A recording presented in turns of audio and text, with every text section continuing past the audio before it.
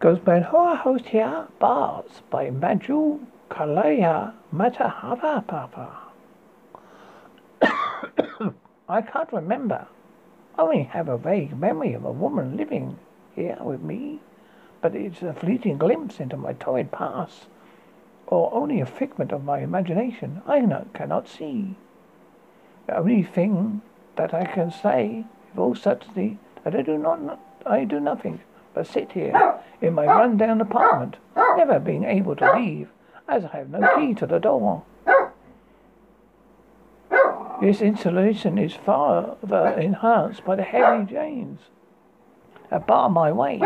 I do not know why they are here. I do have a few DVDs that lie caked in thick layer of dust on my coffee table. However, I am unable to watch them as my television is broken. I can't even remember the last time it worked properly. My television doesn't work either. Whatever I picked it up, I hear nothing but static that echoes throughout the extensive caverns of my empty life. The only thing I can actually do is play the menial computer games that always seem to appear on my desktop, games that consistently change throughout the day. The first one appears to be some sort of color matching game. Red, blue, green, yellow, blue, or orange. I click lethargically in the dull orbs. All the while I stare out my window at the lush green fields that lie beyond my complex. I realize as I listen to the soft, comforting sounds of birds and contenting flit and fro among the branches of the trees, their gentle chirps resounding through the air. As they do so, it's only a glimpse of freedom that I have. I hear an electronic ping come from my computer, so I tear my eyes away from the window to look down at the screen. I must have beaten the game. The colours begin to spin, rotate about themselves, quickly turning from a ring to varying shapes into a sickly green messiah of swirling chaos. I chuckle softly to myself at the irony. Suddenly, as I am distracted by the sound of something dropping through the mail slot on my door, this surprises me. I have never received any sort of mail before. I run quickly over to the door, hoping to catch the mailman before he leaves. I even start a conversation with him through the mail slot as a state of my desperation. Alas, must have been too late. I can see nothing but the faded red paint of the door and sits somberly across from my own. Feeling somewhat jaded by this, I turn my attention to the humble brown package that lies at my floor. I carry it back to my couch and begin slowly to open it. I let's hope it's a letter for a gift from someone. Anyone, family, friend, stranger. I don't care. The parchment falls away to reveal nothing more than the only barcode scanner which are found at any local grocery store. Thinking it was delivered to the wrong person, I threw it against my wall with a fit of anger and frustration. I lay on my head in my hands as I crept once more into the familiar embrace of loneliness and depression. After a fairly significant amount of time spending wallowing in my own self-pity, I look up again. The scanner must have been accidentally triggered by my throw, as I see the infrared red beam resting upon the spine of one of my aforementioned cake DVDs. As I go to pick up the scanner, I notice something peculiar on the screen. Instead of reading the name and price of the DVD, at least something along those lines, it simply reads, Hey. This, though, confuses me, as I never expected to see something this strange from the simple, unassuming bars of black and white. After some time spent pondering these events, I began to develop a theory. I reasoned that one of those barcodes held some strange message that perhaps the others would do too. I began to scan everything I find in my department. From the rest of the DVDs, the blank white bottle pills arrest ominously in my medicine cabinet, a purpose of which escapes me. After scanning some barcodes, I begin to see some sort of message take place. Feed, be ape, all the gibberish to me are funny. Go to the only item that remains unscanned, the lone can soup seems to be potentially full. upon the shelf in my kitchen. I expected to find some nonsensical letters to add to my confusing collection. However, this one was more different, coherent. It reads window. After a few minutes I spent pondering like this, I decided it must be a reference to the window above my desk. It's the only one in my apartment. I secretly, though, because I always tried to open the window in the past, only to find it sealed, with no apparent means of unlocking it. I decided to try the window anyway. And to my surprise, it opens. I begin to inwardly rejoice, thinking, I'm on the verge of escaping from this hell that has long entrapped me. I suffer a moment that was funny, will finally be reunited with the outside world. But it is not to be. Instead of a blessed breath of fresh air, I am greeted by a cold, hard floor of cement. As I enter the secret room behind my window, I immediately walk past the beautiful painting of lush green field. I walk past the correct sketch player, the calm chirping of birds set to play to an endless loop. I find myself face to face with a cork board that completely covered my faded yellow scraps of paper. One filled with multiple of these familiar barcodes. I scan and a message begins to take place. Have TIs. I scan every scrap of paper. I have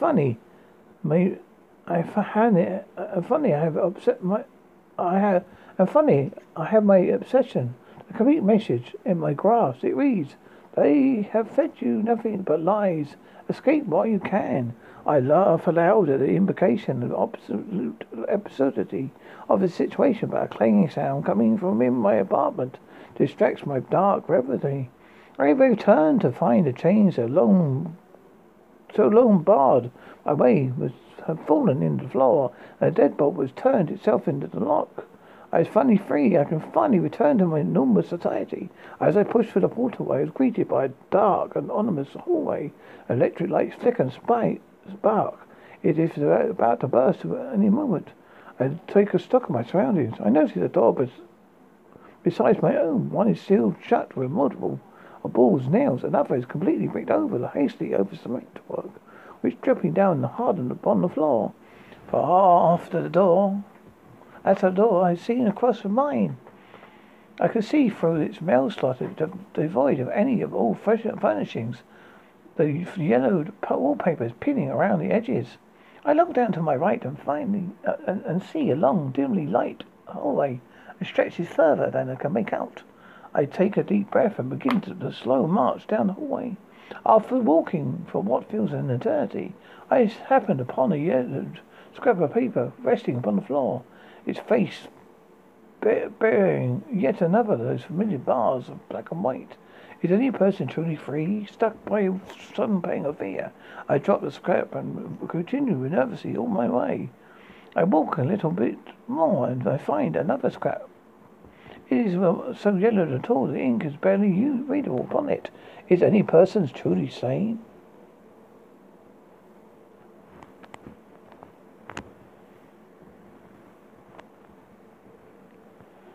I panic now and begin to run. I don't care where I'm going. I just want to escape from the dark, posing walls that seem to mock me at every step. I still continue to run as the walls begin to twist and spiral, taking on conceivable shapes.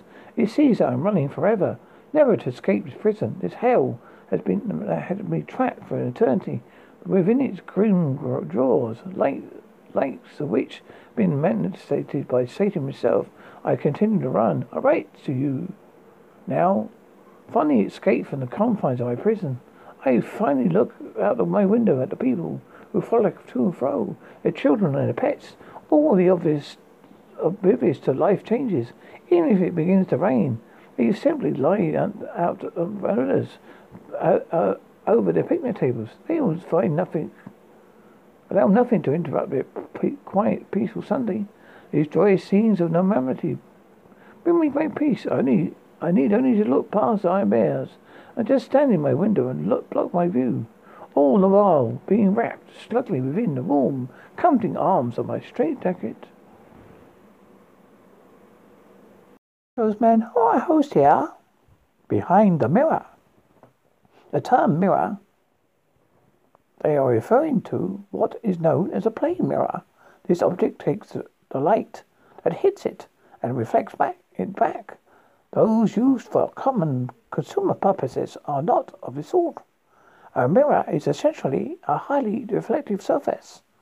The type that people see on walls or in bathrooms are known as black silvered mirrors.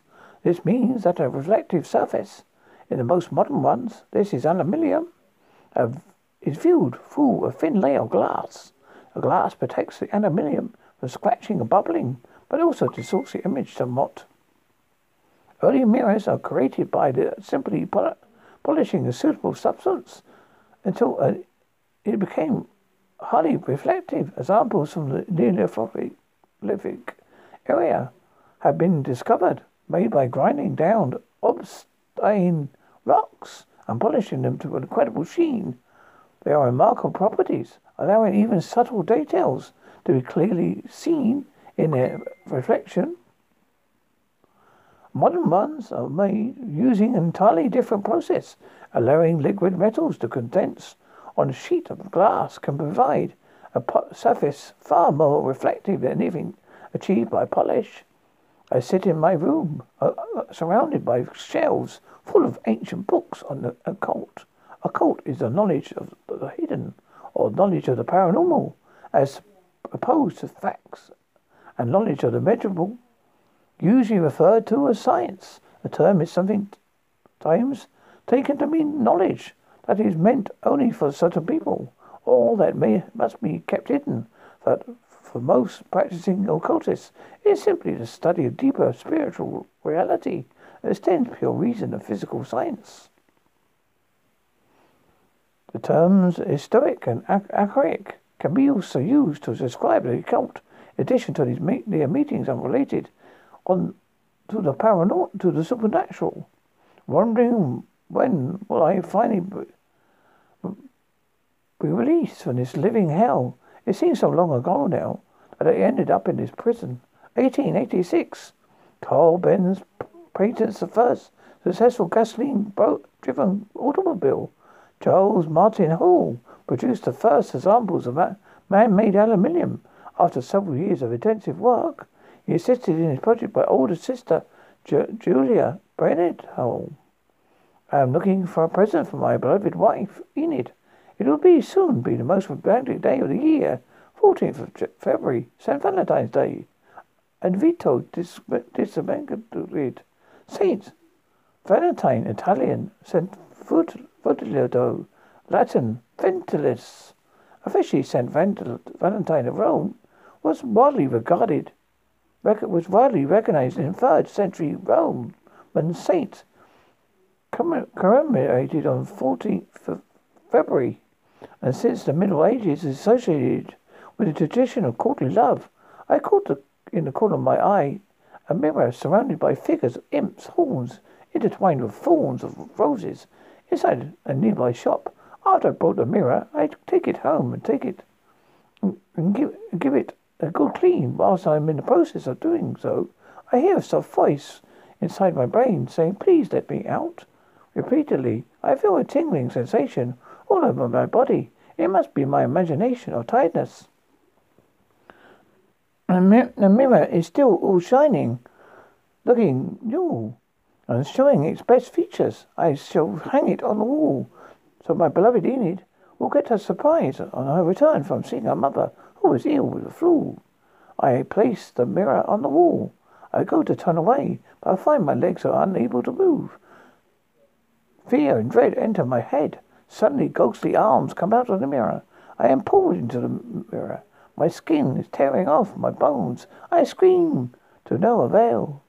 I am now totally pulled in the mirror. Sitting on a chair is a human-like creature, smiling at me as it opens its mouth.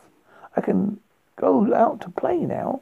The creature puts on my shredded skin, walks towards me, and places pieces of cracked glass in my blood. Tendons showing hand. I remain unable to move before I go, says the creature, whom looks at me.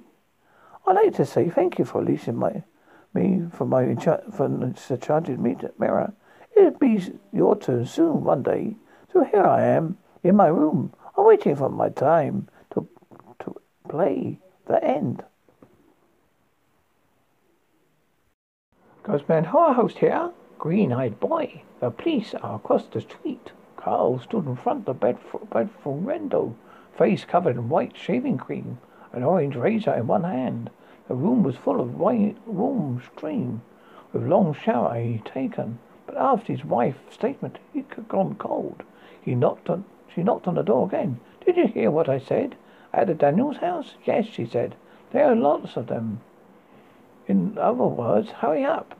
I thought of the black notebook we kept in the bottom drawer of his desk. The journal of dead animals. Carl was trembling. The kitchen smelled like bacon. A plate of cooked strips was on the table, covered with paper towels that glistened with grease. Saturday nut breakfast, eggs, hash browns, toast, bacon was their tradition. Julie stood at the windows, peering across the street. He joined her. Morning, he said, giving her shoulders a squeeze. Two police cars are parked in front of the Daniels house. Another, a sleek grey colour with no light bar on top, was angled in the driveway. A detective's car, he thought. Oh, the coroner. That's pretty old, he said. One of them might have passed. Are you going to check? He nodded. Where's the kiddo? Sleeping in. Carl grabbed his coat from the mudroom and exited the house. It was getting colder. The furnace needed an inspection. Probably some repairs. Need to get that done before too long, he thought as he left the front yard. Colt car was at the neighbourhood's house. Never meant something good had happened. When they bought the house, the Daniels had been in first to welcome them. They become friendly acquaintances. Carl's peculiarities had never pushed him away, making them true friends. He hoped everything was okay. The cop car was black and white emblems on the door. Why did they make them so ominous? He stepped inside the Daniels' walkway and saw the group inside of the house. The Daniels, both white-haired and stooped over with age, stood next to the two officers. A man in a suit, Bobby the detective. They formed a semicircle around something on the ground. Carl approached, walking heavily, so he heard his footsteps. Everything okay? Stupid question. Old man, Daniels waved, stepped away from the circle. Carl saw the dog. Barbie saw what was left of her. She lay in a heap, blonde fur, matted in a case of blood. Parts of her internal angles lay on the top of her carcass. She had been gutted. All that remained whole was her face, and she started into nothing. Eyes vacant, dull, and dead. Oh no, Carl said. Something got hold of my dog, the old man said. Carl drained the circle, but only for a moment. Black flies hovered over the dog corpse. One landed on something white, a sharp piece of broken bone, maybe. Carl's stomach flip-flopped. He backed away. You hear anything last night? The detective asked. I heard the dog barking, but not like he was being hurt. One of the neighbors, he looked over a few years older than Carl, said, I am calling this one code WTF. Indeed. Carl shoved a forkful of scrambled eggs into his mouth. He covered them with hot sauce and splotches of red, like watered-down blood. Against pale yellow egg triggered Carl's gag reflex. So what happened? Julie asked. Something killed the dog. Julie sucked a breath and covered her mouth in that gesture. She knew. No way, Carl said. Tore it inside out, Carl said. Must have been a wild animal. I want to see. Carl's chair groaned as he backed up from the table. You may not, Carl said. You're wanted a house full of children, a tribe of noisy boys and girls. Have been in plan when they bought the fixer-upper in Malibu to you. I'm not a little boy, Carl said. That's true. He was 12 years old, almost a teenager. I'm old enough to see that crap like that. I don't want you to, Carl said. It's nothing you want to look at, believe me. Julie put both hands on her shoulders. A detective touched it, keeping it in the chair. You had enough bad dreams already, honey. Children hadn't been in their destiny. Julie could get pregnant, but her body rejected each baby. Her womb cast them out, a plane a little worse each time, but Carl survived. He was their sandy-haired miracle, this handsome green-eyed boy. Carl sat down at the table. The smell of breakfast, however, made his head spin. Later, when Carl locked himself into his room, he took Julie by the hand. He closed the bedroom door quietly so the boy couldn't hear. "It's happening again," he said, his voice a tight whisper. "What are we going to do? Don't be ridiculous. He was at home. I sat with him for at least 2 hours." The shock was gone. She had time to find denial and lock onto it like a life preserver. "What time was that?" "Around 3 or 5, she said. "He wasn't roaming the neighborhood all right." "And after he had bad dreams?" "Yes, that's exactly what I'm thinking about. When Carl has nightmares, bad things happen. In Montreal, when Carl was 10, dogs had died. Not died, been butchered. That was more like it. A poodle behind a tool shed, a plug on someone's perch. Both had been shredded with ribbons of meat. As the murders went on, the neighborhood had blamed Carl. He was the weird kid of block, the one who faced the world with an intense, silent stare. Judy described his quiet look as one out of depth of creativity. He was a sensitive child, she'd say, and so very bright. Carl thought he was just plain. So did the other kids, he guessed, because they stayed away from Carl. "You sound like one of those crazy people Mother told you." "I've never seen a large dog before. At the end, if any of the kids had lived on the block, were capable of sneaking out in the middle of the night and turning someone's beloved bed into a bank of pile of guts, they reasoned it was him. He never left the house, not once, after bedtime. Back when his screams awoken them, both of them, and his night terrors overwhelmed him. And his neighbors didn't believe that spooky-eyed Carl remained tucked in his bed at night. They pictured him sneaking into their yards, a silver night reflecting moonlight, as he went about his work. It had always been something small, he added. A Daniels retriever would have weighed 100 pounds, whatever it is getting stronger. You said yourself it must have been a wild animal. You heard of coyotes, a den of them would live close by. No coyote would torture a dog like that. But some couldn't do it while he was asleep. You're crazy. She headed towards the conversation over. It had been a beagle's death and frenzied the neighbors. A dog had died inside, and the neighbors couldn't stand the image of Carl breaking entry to his killing. He did not, but had we not moved, Carl thought they would attack him with us with torches and pitchforks. Maybe they should have. I kept a journal of his bad dreams and consoled with the animal's death. I can show you to you. His parents, it's your job to protect him, she said, just in case you don't know that. Please, I know you love him. I love him too. Do you? Well, of course I do. And shut up about that stupid journal, please. A house in Evergreg was smaller, with one kid rather than a tribe, and few bedrooms was all they needed. The house needed work, but he could do most of the repairs himself.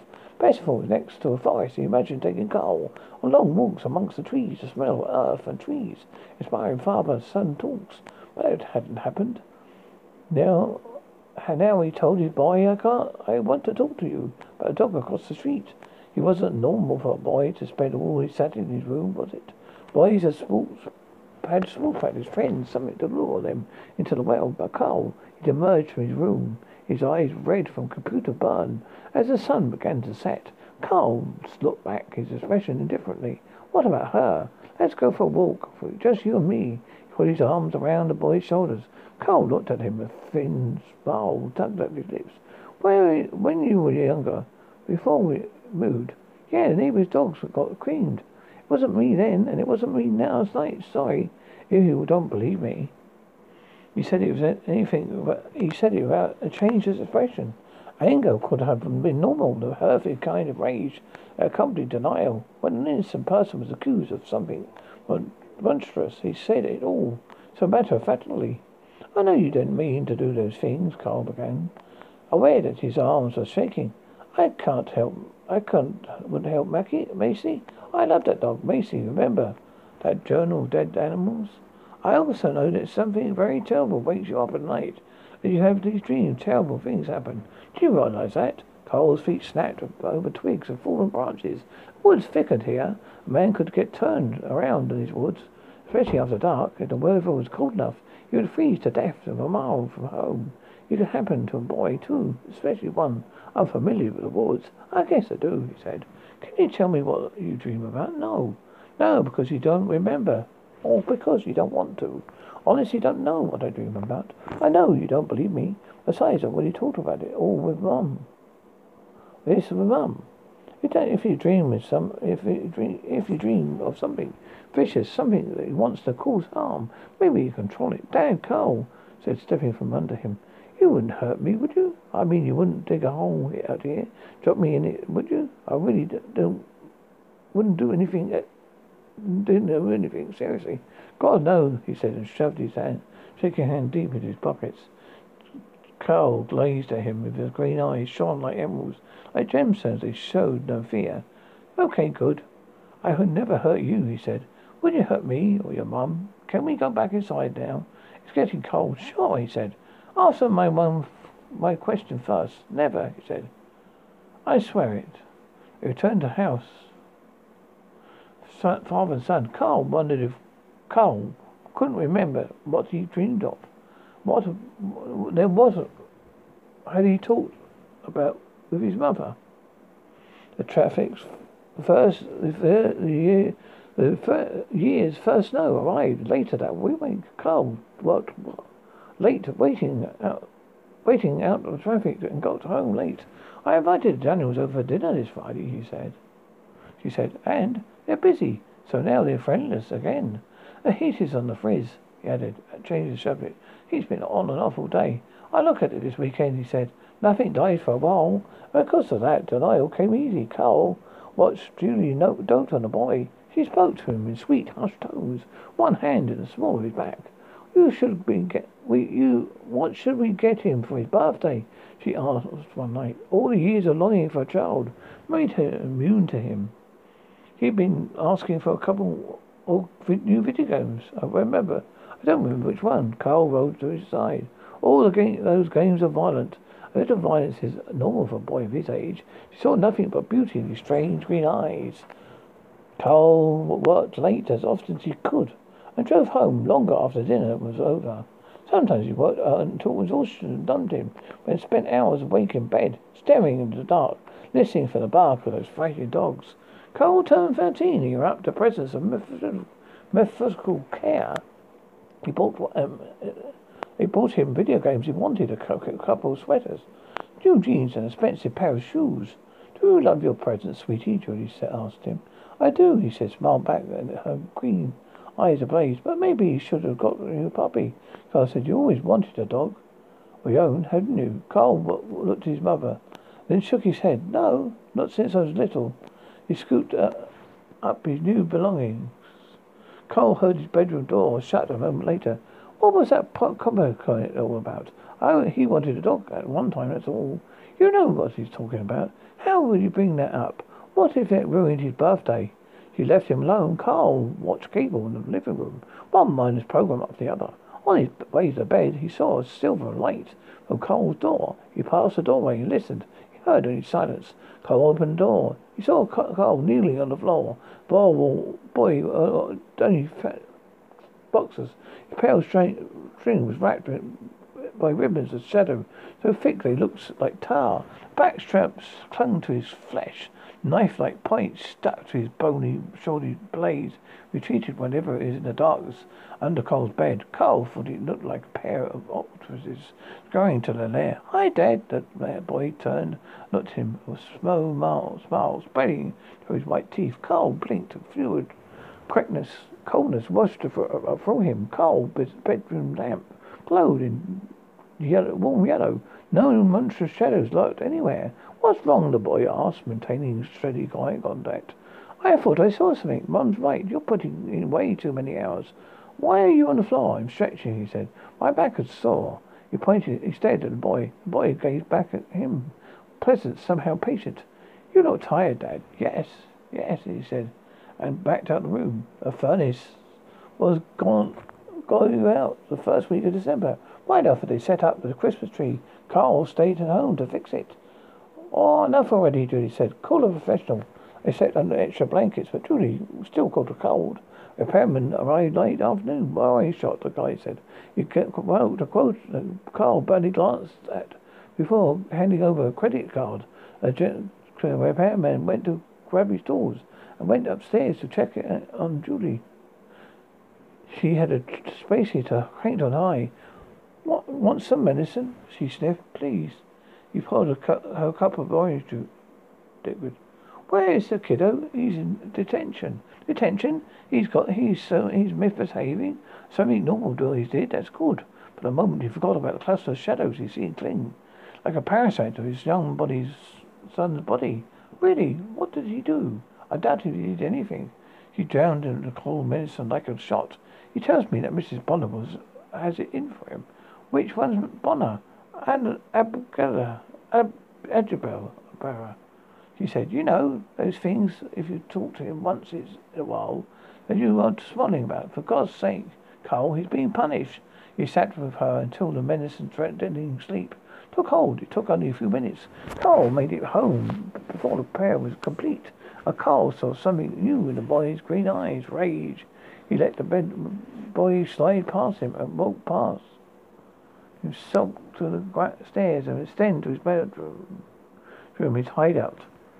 He thought about following his son. For a moment he even imagined having a fatherly talk while sitting together on the bed, but Carl's slouch and sudden expression kept him downstairs. Let him calm down, he thought. Get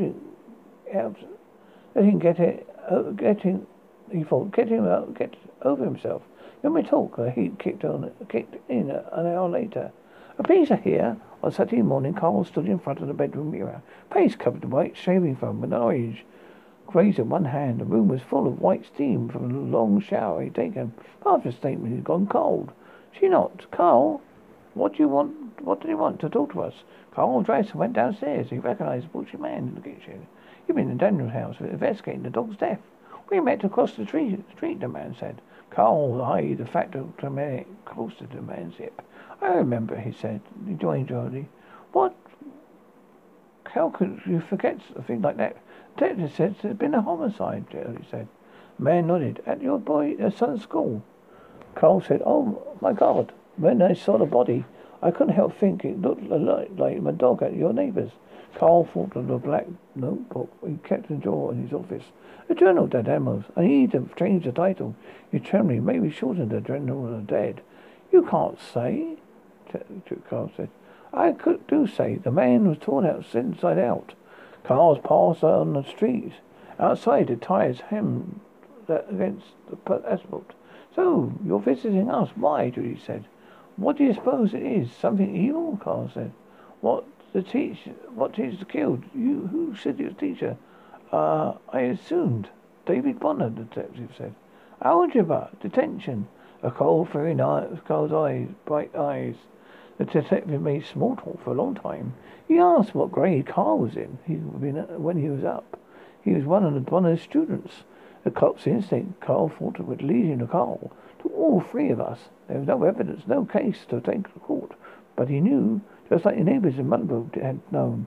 Just like Daniel knew. Carl, a different kind of boy. He was clear by disturbing, unblinking gaze. He was dangerous. May I speak of him? I wouldn't want you to upset him, Judy said. Let's break the news about his teacher first. A man's right hand moved towards his gun. Carl thought he was going to draw on fire. He dipped it in his pocket though and pulled out a business card. Sounds like a fine idea, he said. Give me a call when he's ready to chat. Nothing serious, just want to know if you ever saw something unusual. Carl thought of shadows so thick that it looked like strips of tar. The detective left and Carl asked Judy, what now? Now you make breakfast. I still feel terrible. He dreamed of a son, he admitted to himself. It felt like the first time in his life he longed for an athletic trait. A student one that loved to watch football games on Sundays and didn't mind his father's company. You don't mind spending the day in your room, kiddo? He told the boy after breakfast. We're spending time together. Why? Because we are father and son, we should. But what will we do? Cole didn't know. I love you, Cole. Automatically the boy replied, I love you too. But what are you going to do? There's enough white stuff on the ground to make snowballs. You think you can beat me at snowball before? I know I can. Grab your coat and see see what you got. Boy wanted to hear the sound of their laugh mixed together in the cold air. Carl remained stoic, however, to his gaze unbreakable. But boys hate sports. You know, you throw pretty good. That is weird. What is? Hanging out with you. I mean, we've done anything like this for a long time. That's my fault. It's okay. I'm getting kind of cold. You want to teach me how to play one of your video games? Together to gun down zombies. Breaking only into warm bowls of canned soup. The sun set early in a darkness-filled room. Carl rose to finish his plan and murdered his family. I'm going to check it on your mum. Carl. Okay. Carl's avatar smashed the zombie into chunks. Why don't you meet me in the kitchen? We'll dig something up for dinner. The bedroom smells like sweat. Julie was on her back, sleeping. He pulled a blanket up to her chin and kissed her feathered head. Good night, he whispered. I love you forever. Then he swiped her bottle of cold medicine and scanned the instructions and went downstairs. Cole made it to the kitchen and Cole set 2 glasses on the table and filled them with juice. He inhaled deep. He pushed one toward the boy. Your mum will kill me if you don't get your vitamin C, he said. Drink it up. Gulped the juice down. Cole did the same, and Cole glanced at his watch. The boy weighed less than Julie, maybe $1.10 when his pockets full of rocks. He just had the full time. The recommended dose. Do not operate heavy machinery. Will cause drowners to cause a counter drug. It didn't take long. Cole turned his stove over. To at night, the pilot ticked twice. The blue flames washed in a circle.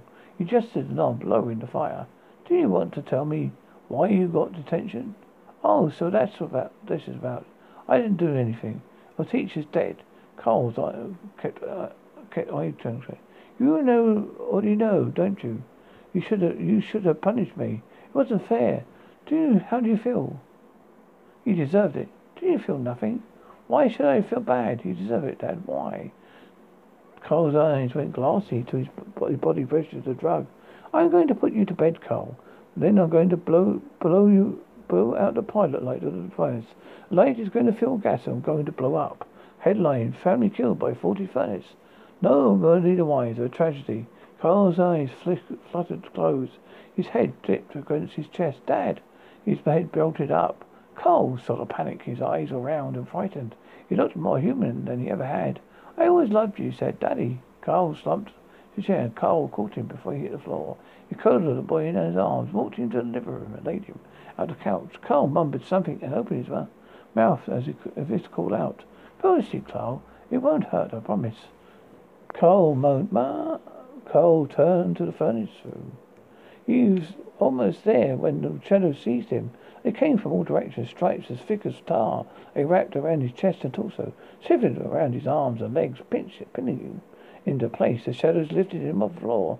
Then they pierced through his body. They felt like shafts of ice-cold wire, and he knew when they retracted. They ripped him inside out. Carl! He tried to turn in a direction, but the shadows kept held him tight. I told you it's your job to protect him. The shadows tightened. Carl gasped and tried to breathe. It's a boy.